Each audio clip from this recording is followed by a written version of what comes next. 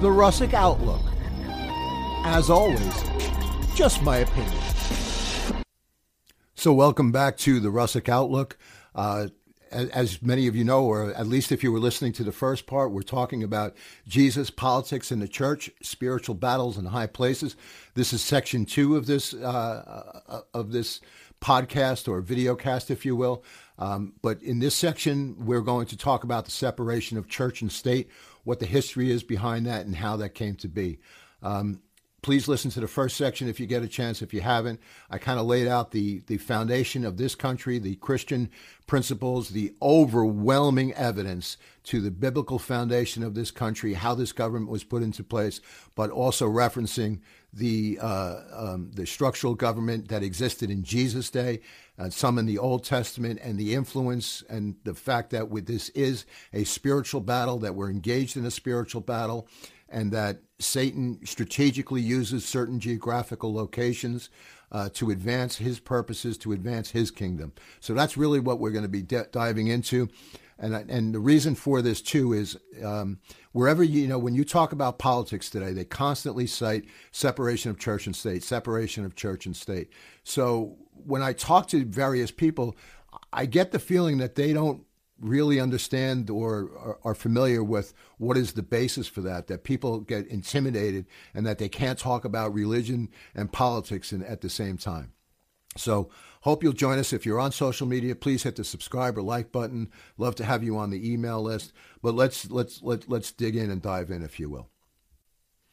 So I fast forward to the 20th century. Most people here, I've got a montage of video images for those of you who are watching, or if you're listening on podcast. It's of Billy Graham. And Billy Graham, as everybody knows, is considered one of the greatest American evangelists. Here he's shown meeting with all the trumpets, all of the presidents from Truman through Trump. So trumpets from Truman to Trump. So anyway, starting with Harry Truman to Eisenhower, Kennedy, Lyndon Johnson, Richard Nixon, Ford, Carter, Reagan, and the next one where he's talking with President George Bush Sr., President George Bush Jr., President Clinton, President Obama, and finally President Trump. So and also with President Bush Jr. and President Obama and President Trump, Franklin Graham is shown in these pictures as he's about to take the mantle from his father for running this ministry. But my point here is it was considered normal. It was considered part of our everyday culture that ministers were not only permitted, but they were encouraged to engage and to pray with and to counsel with various presidents. And all this would ring true with senators and congresspeople and their staffs, even down to the state and the local level. And also to the Supreme Court and the justices of the land. This kind of thing was considered the norm. And what concerns me is Billy Graham, if he was preaching today, if you think about a lot of his sermons, he would be ostracized in many cities today. He would be criticized by many members on the media because he would have the audacity to say that the only way to the Father is through the Son, through Jesus Christ. He encouraged people to repent and ask for forgiveness and accept Jesus as Lord. He would always say, the Bible says, the Bible says, the Bible says. And people who say that today, if they're on various newscasts or media or internet, they're publicly flogged in some instances, or some of these other social media organizations. So how did this come to be? And this happened fast. So, I'm giving you one example with the Graham family, but there's countless other examples. So as I kind of wanted to concentrate on the separation of church and state, let's look at that. Separation of church and state came about because there was a Baptist church in Danbury, Connecticut that was concerned that our administration was moving towards a national religion. Again, they were moving away from the Church of England, so they wrote a letter to Jefferson voicing their concerns. Jefferson responds. This isn't a letter, it's out there for the public, but this is the foundation of church and state. This is where these people have grossly twisted and contorted this. He writes, Jefferson assures them that the separation of church and state, all states are free to pursue their own religions and church affiliation without the fear of government reprisal. This isn't only true of the Christian state. This is Christian church. So, you could be a Hindu, a Muslim, a Baptist, a Jewish, or you could be, agnostic, atheist. It didn't matter. You were free to pursue your own way. The separation of church and state was intended to provide freedom of religion, not freedom from religion. This is what the progressives are trying to point out today. This is what they stick on because they don't want the influence of God in their society. They don't want you talking about God. This was intended to protect the church from the state, not the other way around, not the way these people are twisting and contorting this today. So I hide some different examples here on the graphs. In 1962, prayer was removed from the schools. And in that time, in the next 30 years, here's graphs showing violent crime skyrockets, single-parent households skyrockets, premarital sex skyrockets, birth rates from women from 15 to 19 skyrockets. The flip side, SAT scores, education, they plummet dramatically. I'm talking about 140, 150 degree increases on these graph scales. So, I mean, it clearly points out our own demise based upon man's decision to try to remove God from the public square. Individual prayer and Bible reading in public schools was banned, and it got so bad that it was determined in 65 court case that a child could only silently pray if no one could tell that he was praying. Imagine that, silently pray as long as we can't tell that you're praying. So from that, we go to 1954, Lyndon Johnson. So he's running for the Senate, and he's having a hard time. He's not getting the votes from the various lay ministry of the various people in the pulpits. So he wants to threaten them. And how does he do it? So there's something called a 501c3, which is a non-for-profit status. That's what most churches operate under, as well as many, many other charitable organizations. And really what this is amongst other things, that you can give to these foundations or give to these organizations, churches, charities, ministries, and it becomes tax deductible. So what does Lyndon Johnson do? He says if you have to stop speaking about politics, stop talking about the politicians and the policies, and if you don't, we're going to take away your 501c3 status. We're going to shut you down. We're not going to open that umbrella. We're going to cover it. So again, this is the government coming into the pulpit, threatening to shut them down. Sadly, that's where I think most people really started it starts to escalate, that the church has such little influence in the government, because the government has a tremendous influence in the culture, but the church laid silent and dormant in this. I give an example here of a mayor, Annise Parker, who was the mayor of Houston, roughly 2015. She's a lesbian, shown here in the picture, dancing with her lesbian lover, which that's her business. She's certainly free to do that. But what she did was she found out that she thought at least that some of these churches were preaching against homosexuality, that it was a sin. Even though it's in the Bible, if you're preaching it, she wanted to threaten you. She wanted to shut you down and take away your 501c3 status. And let me just say that if you take that away, the way the books are written, I'm not an accountant, but for the most part, it's going to be incredibly difficult to recoup whatever finances and whatever value that you have in that organization.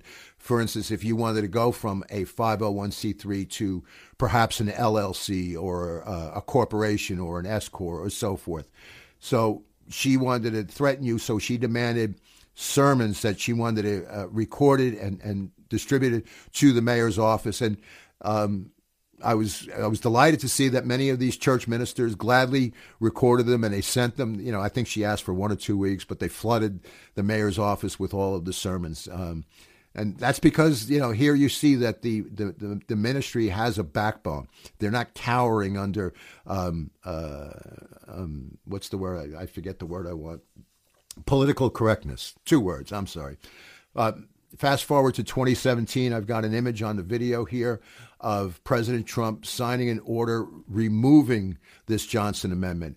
And specifically, he says and writes that the Department of Treasury should not take any adverse action against any individual, house of worship, or other religious organization because the individual or organization speaks on moral or political issues from a religious perspective.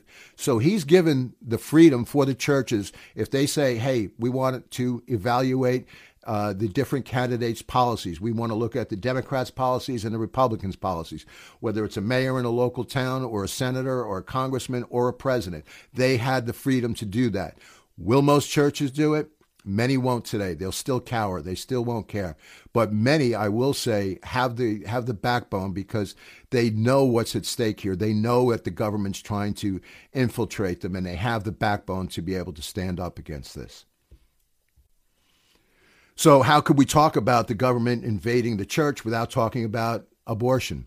That's obviously the number one topic when it comes to looking at a candidate's policies, and the number one concern, I would say, overwhelmingly from the church, or one of the top subjects, if you will. And why? And if you look at, since this law was passed in Roe v. Wade, 60 million babies have been aborted. Interestingly, Norma McCurvey, I think it is, she was the plaintiff in this case, and to this day she regrets ever having been involved in it. She's become a staunch leader for the pro-life movement.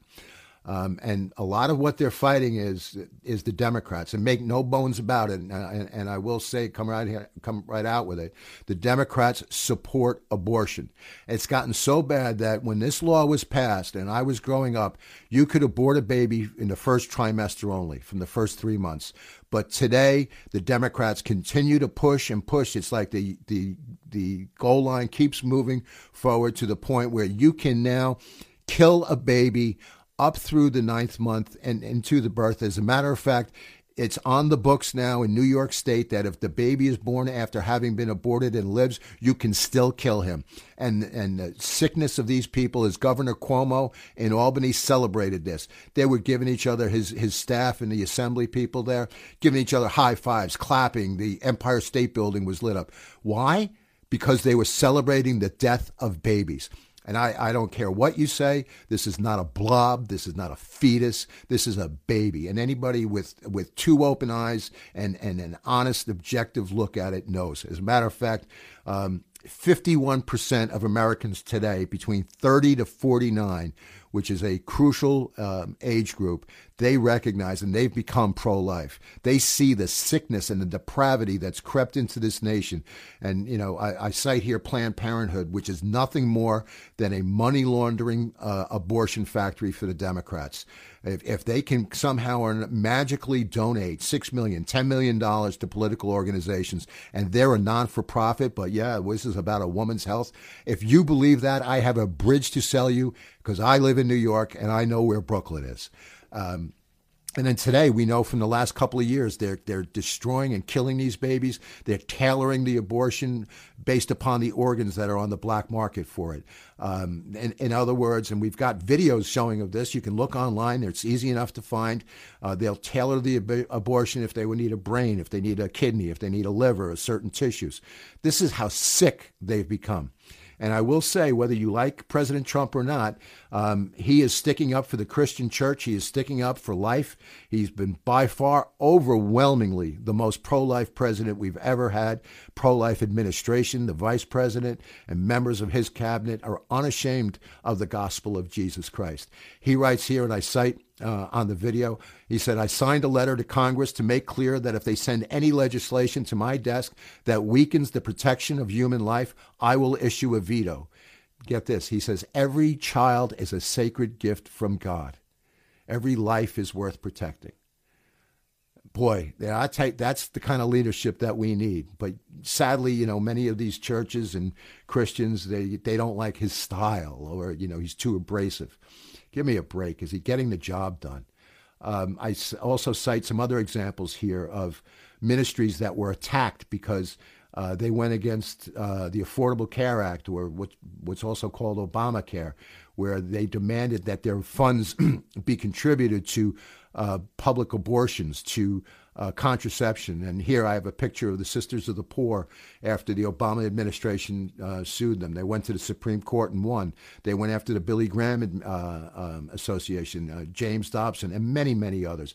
There were targets on their backs that President Obama and his administration targeted the Christians. They were trying to silence them. They were trying to keep them quiet, and they used the IRS as a weapon against them.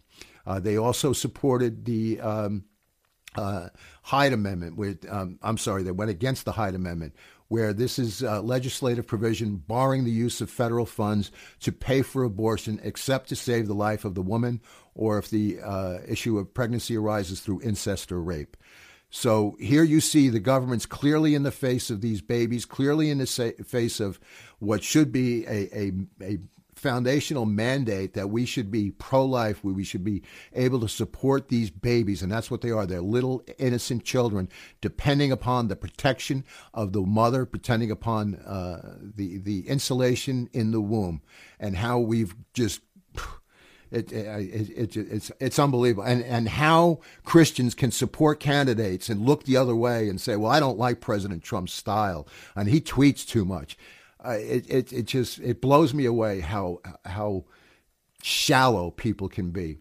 And I'll just cite a scripture here from God where he writes in Jeremiah, before I formed you in your mother's womb, I knew you. Before you were born, I set you apart. I mean, that means no matter who you are, is when you're in your mother's womb, there was a thought, there was a plan, there was a book that was written for your life to fulfill. And here these people are playing God, they're taking your life, and it's all about power. And I will say, without question, in my mind, this is a obvious satanic influence. It is an attack of evil, and how Christians can just look the other way. I'm sorry, I'll get off my soapbox now. So 2016, when President or candidate Trump, I should say, the church did what they were supposed to do. They met with this candidate, and many of them and they were very vocal about it. They did not support him. They had their questions about him. They had their hesitations about this rough New York real estate guy, this egomaniac, if you will. So they met with him, 100 leading ministers of the gospel from various churches, religious organizations, ministries all around the country. And they came, and I give you a lot of the names that were there, and a lot of the people were pretty vocal that they didn't support this president, but they wanted to sit and meet with him. They knew they couldn't support Hillary Clinton. They knew there was no way they could do that. So they had to look at President or candidate Trump. Matter of fact, I know many of them were supporting Ted Cruz or even Rubio. But these ministers met, and in the summer of 2016, they were supposed to meet for 1 hour in a Q&A section. It lasted 3 hours. And in addition to all the question and answers that they got, they took the time to pray. They prayed collectively. They sought the face of God. Is this the candidate that you want? Is this the person that we need to get behind? And they came out in 100% support. And I don't think this should be overlooked. Here you've got the body of Christ, the leaders, many of the leading spokespeople, if you will. They're not going to just, get behind a candidate because it's popular. In this case, it was impopular. But they were convinced that they heard from God, and they came out in 100% unity. And what were some of the topics they wanted to talk about? Overwhelmingly, they in a census or a survey that they took with these men and women, their number one concern was religious liberty. They knew the assault was on the church from the past administrations, particularly the Obama administration. He went after the Christians like no other administration had ever done. So they wanted to talk about Supreme Court justices, women in combat, immigration, relationship with Israel, religious persecution, the slaughters that were going on with the Christians and the Jews in the Middle East. Islamic terrorism, because remember, ISIS was running rampant, was just taking over so much territory, by the day at this time. So they prayed, and they came out in 100% agreement. I don't think this should be overlooked, because this is what the church should be doing. Are we supporting this person or not? And they interviewed him, if you will. So at the same time, now you've got we're up to 2020, and I wanted to look at some of the opposition because it's pretty easy to see that the world is against Trump, meaning in this country, the collective media, the industries, the tech industry, Silicon Valley. You can see, especially in the media, they're using the same buzzwords depending upon the topic. If you can pick up half a dozen different broadcasts and play it the next day, and interestingly enough, they all have the same terms. And if you believe that that's individual thought, then I've got another bridge to sell you. But I also wanted to cite that all of these people, that these major, powerful financial organizations that are looking to take down this country. Why? Because their agenda is a global organization, is a global government. The United States unquestionably is the number one deterrent that's sitting in the way of a global government. So here you've got the United Nations, and you can look up Agenda 2030, the World Economic Forum. They're fighting to take this country down. They want to remove the U.S. dollar. George Soros and all of his what's called the Open Society Foundations. It's 250 to 300 money laundering non-for-profits that are so insidious and so evil. And you can look up many of his quotes. He doesn't believe in God, but he considers himself a God. He considers himself a deity. He's basically mocked God. And these are the people that are trying to take Trump down, trying to take the United States down. They meet every year in Davos, Switzerland. You can get maybe 120 to 160 different of the world's leading economic individuals, heads of different organizations, bankers, different tech industries, different medical industries, legal industries.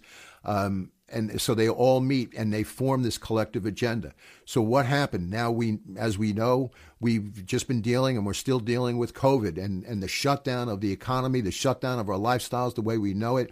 And it happened like that. And what they're trying to do is take advantage of this and implement this.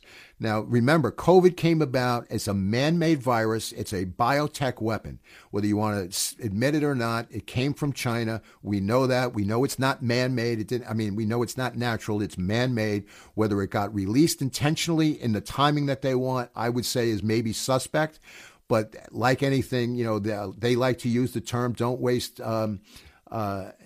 I can't think of the word there, but don't waste any calamity without taking advantage of it. And that's not the exact phrase, but you get the idea. So George Soros, there's a quote here from him in Davos in 2020. He says the United States U.S. election will determine the fate of the whole world. That's a pretty strong statement coming from one of the most powerful people in the world.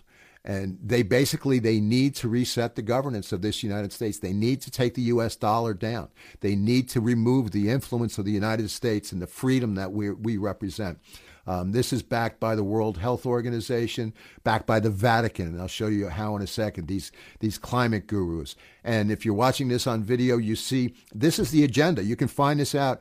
They have what's called the Great Reset, which is Davos, January 2021.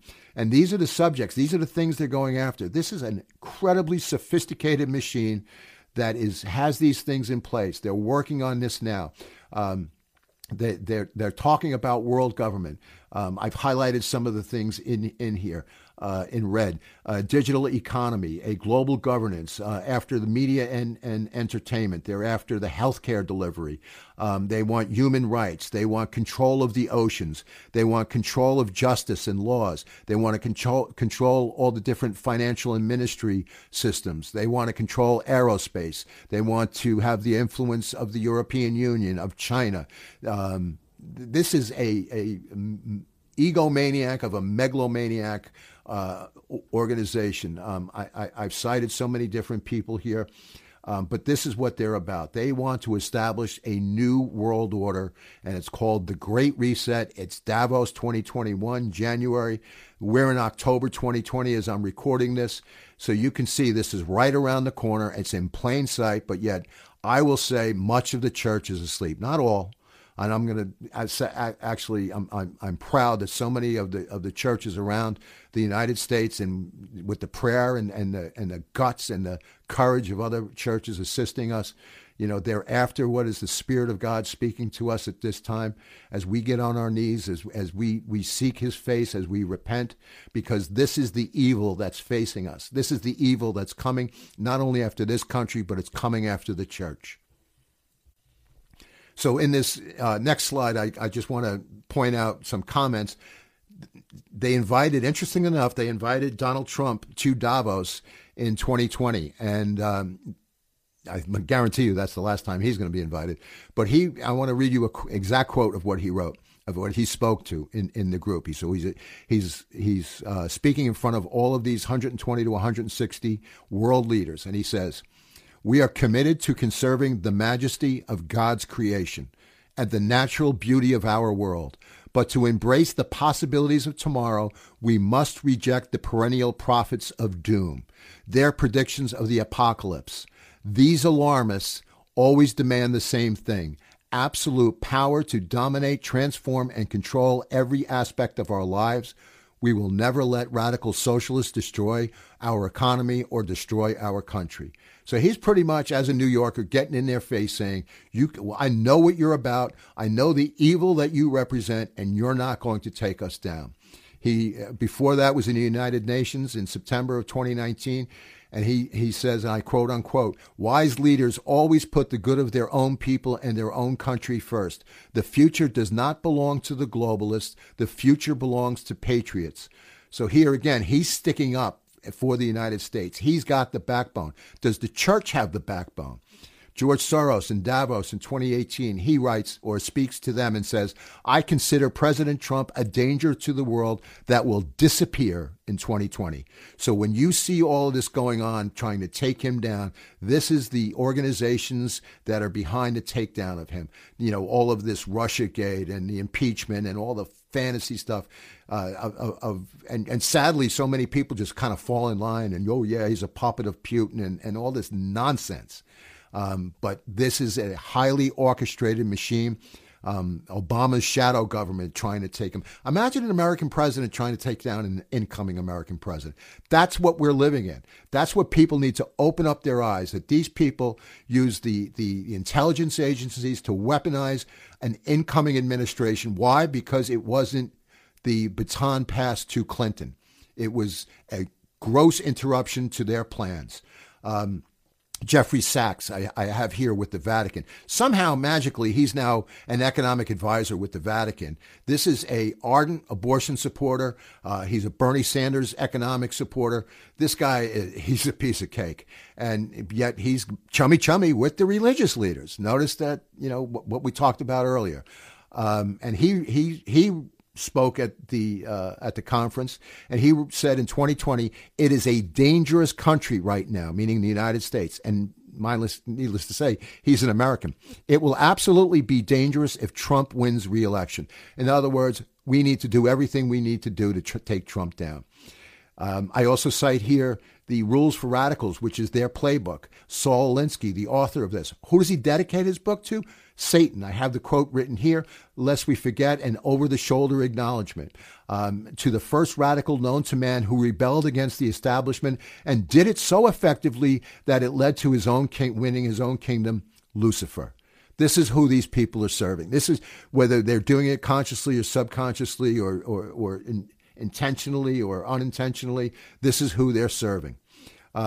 I looked at great authority. I wanted to see what that meant in the Bible. In Revelation 13:2, the Apostle John writes, "The beast I saw resembled a leopard, but had feet like those of a bear and the mouth of a lion. The dragon gave the beast his power and his throne and great authority." So when you're talking about a great authority, which is a global economic system, a global health system, a global mandate for a global religion, a universal vaccine, and I would say even in the United States, the Federal Reserve, that's an unconstitutional global authority.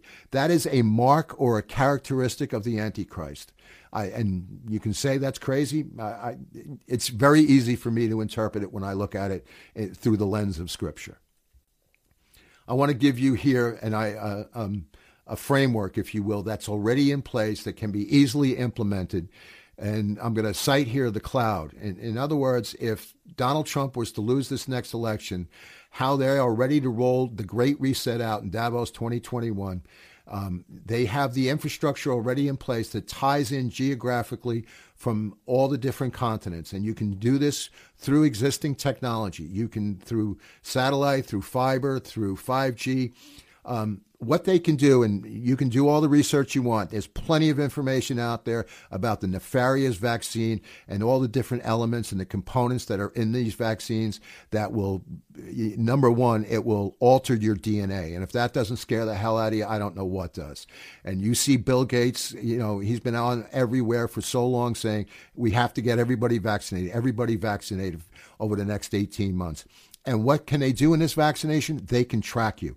So just like I can say I have an Apple Watch and I want to buy something, I can show them my watch, boom, I got the product. Why? Because they have my financial information in the cloud, within Apple's system.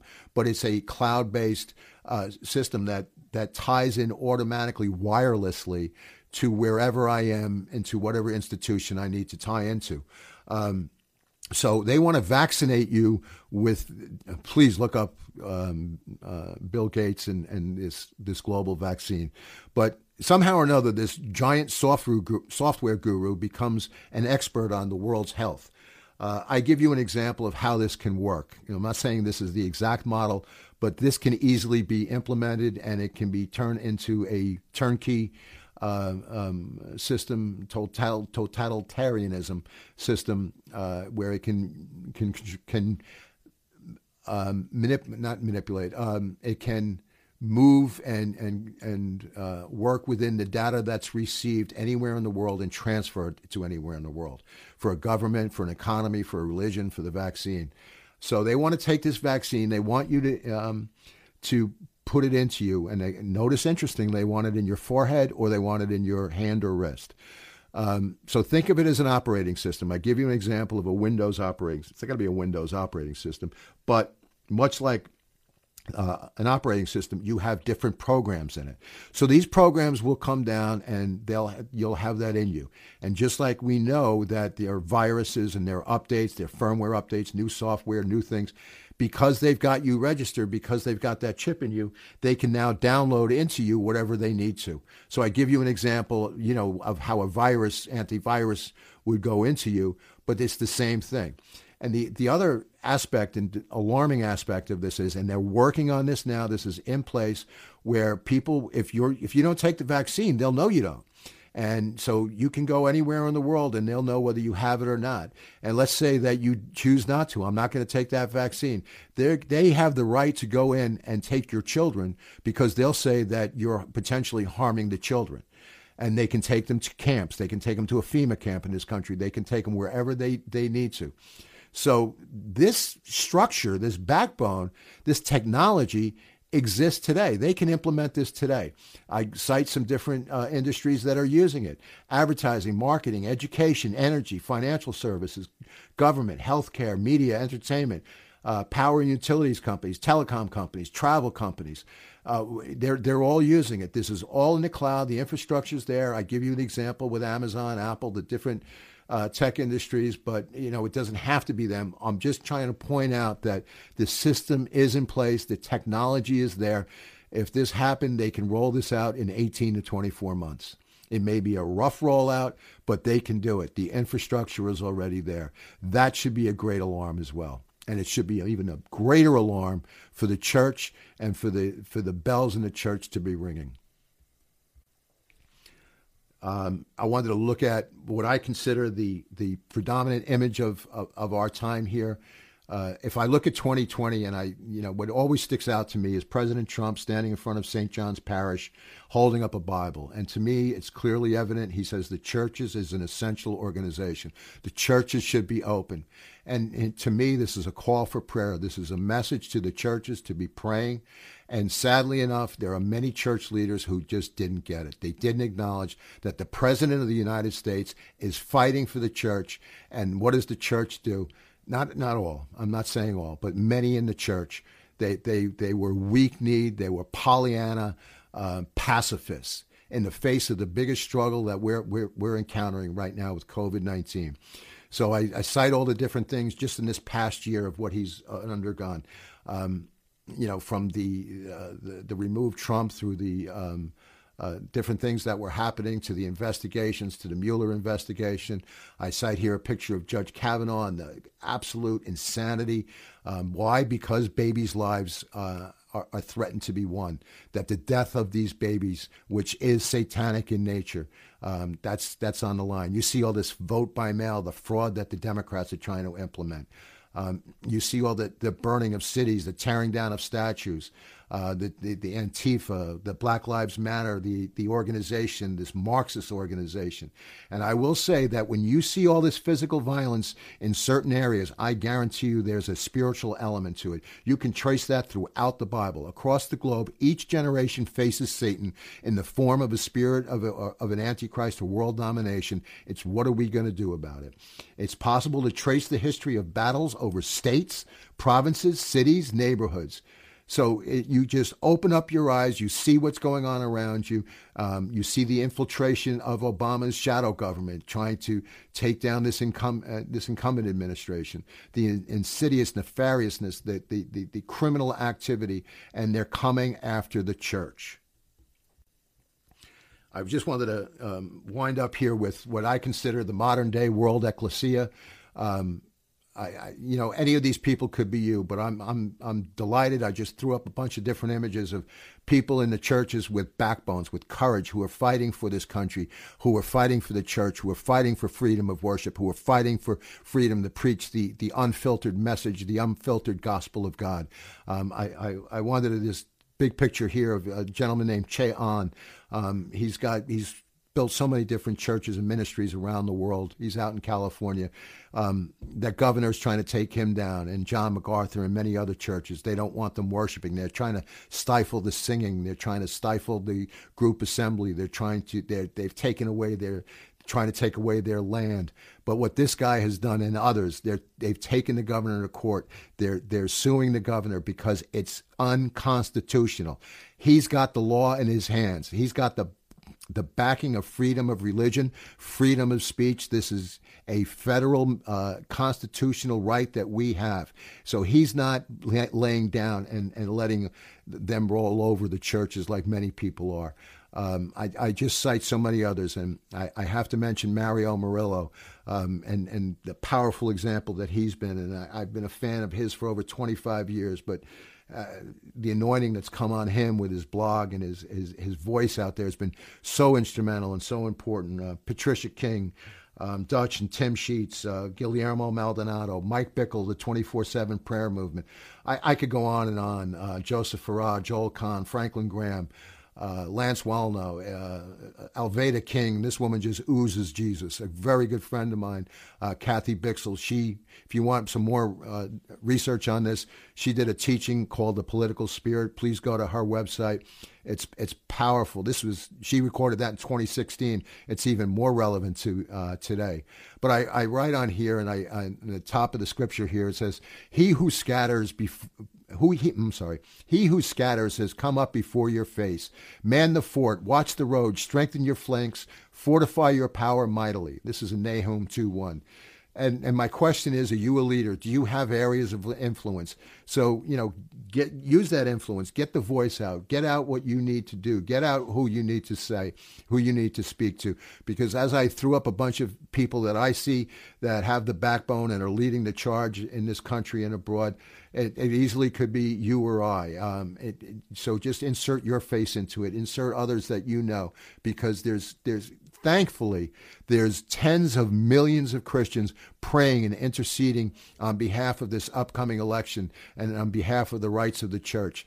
They're strategically placed. Che Ahn, who I mentioned before, he's going to the different battleground states because he's got areas of influence and churches that he's built in these states.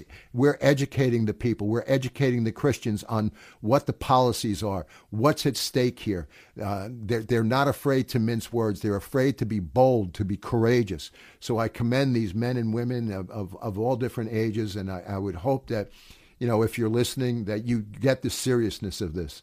You get the mandate that this is a spiritual battle.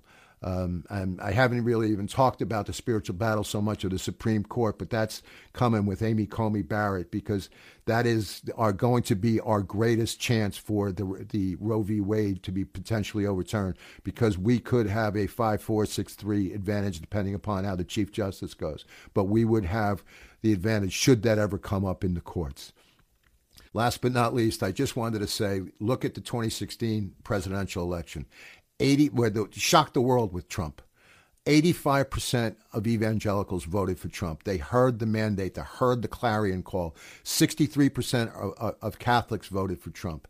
And today, depending upon the poll, 70 to 80% of Christians of Americans identify as a Christian. So I say, if you cut that number in half to people who really believe in the Lordship of Christ, so I'm trying to be conservative, that they believe in the gospel's message of salvation for all mankind, if you just cut it in half, cut the number in half, that means that the church has a larger voting potential than any political party, whether it's Democrat or Republican.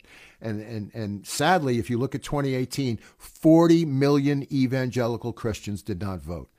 That's horrible. So I'm hoping, if you hear this, not only in 2020 but beyond, please get out the vote, and vote and learn the different policies, learn what's at stake, learn what the different men and women are supporting, whether it's in the local level, the county level, the state, the federal.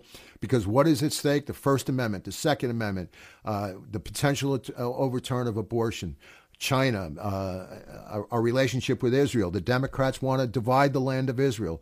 If you're a Christian, you know the implications of that.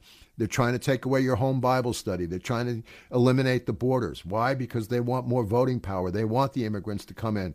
And I guarantee you, if Biden and Democrats gets in on the federal level, interestingly enough, they're going to stack the courts. They're going to, they're denying it, but you know that they're saying this because they won't let Christians have that advantage in the courts. So they want to remove the electoral vote.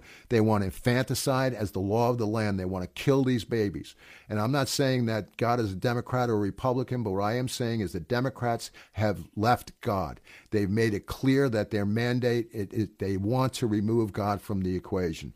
So I just encourage you to vote, choose righteously, and just get out and get involved. So let me close by thanking you for joining us here on the Russick Outlook. If you're listening or watching on social media, if you could hit the subscribe or like button if you liked it. Hopefully you did. At least I hope that you found it challenging, if not for anything else. So again, please, if you have any questions, comments, by all means, you can email me at russickoutlook@gmail.com. And please, if you can, sign up for our email list. We're not asking for anything. Thank you again for joining, and remember, as always, just my opinion.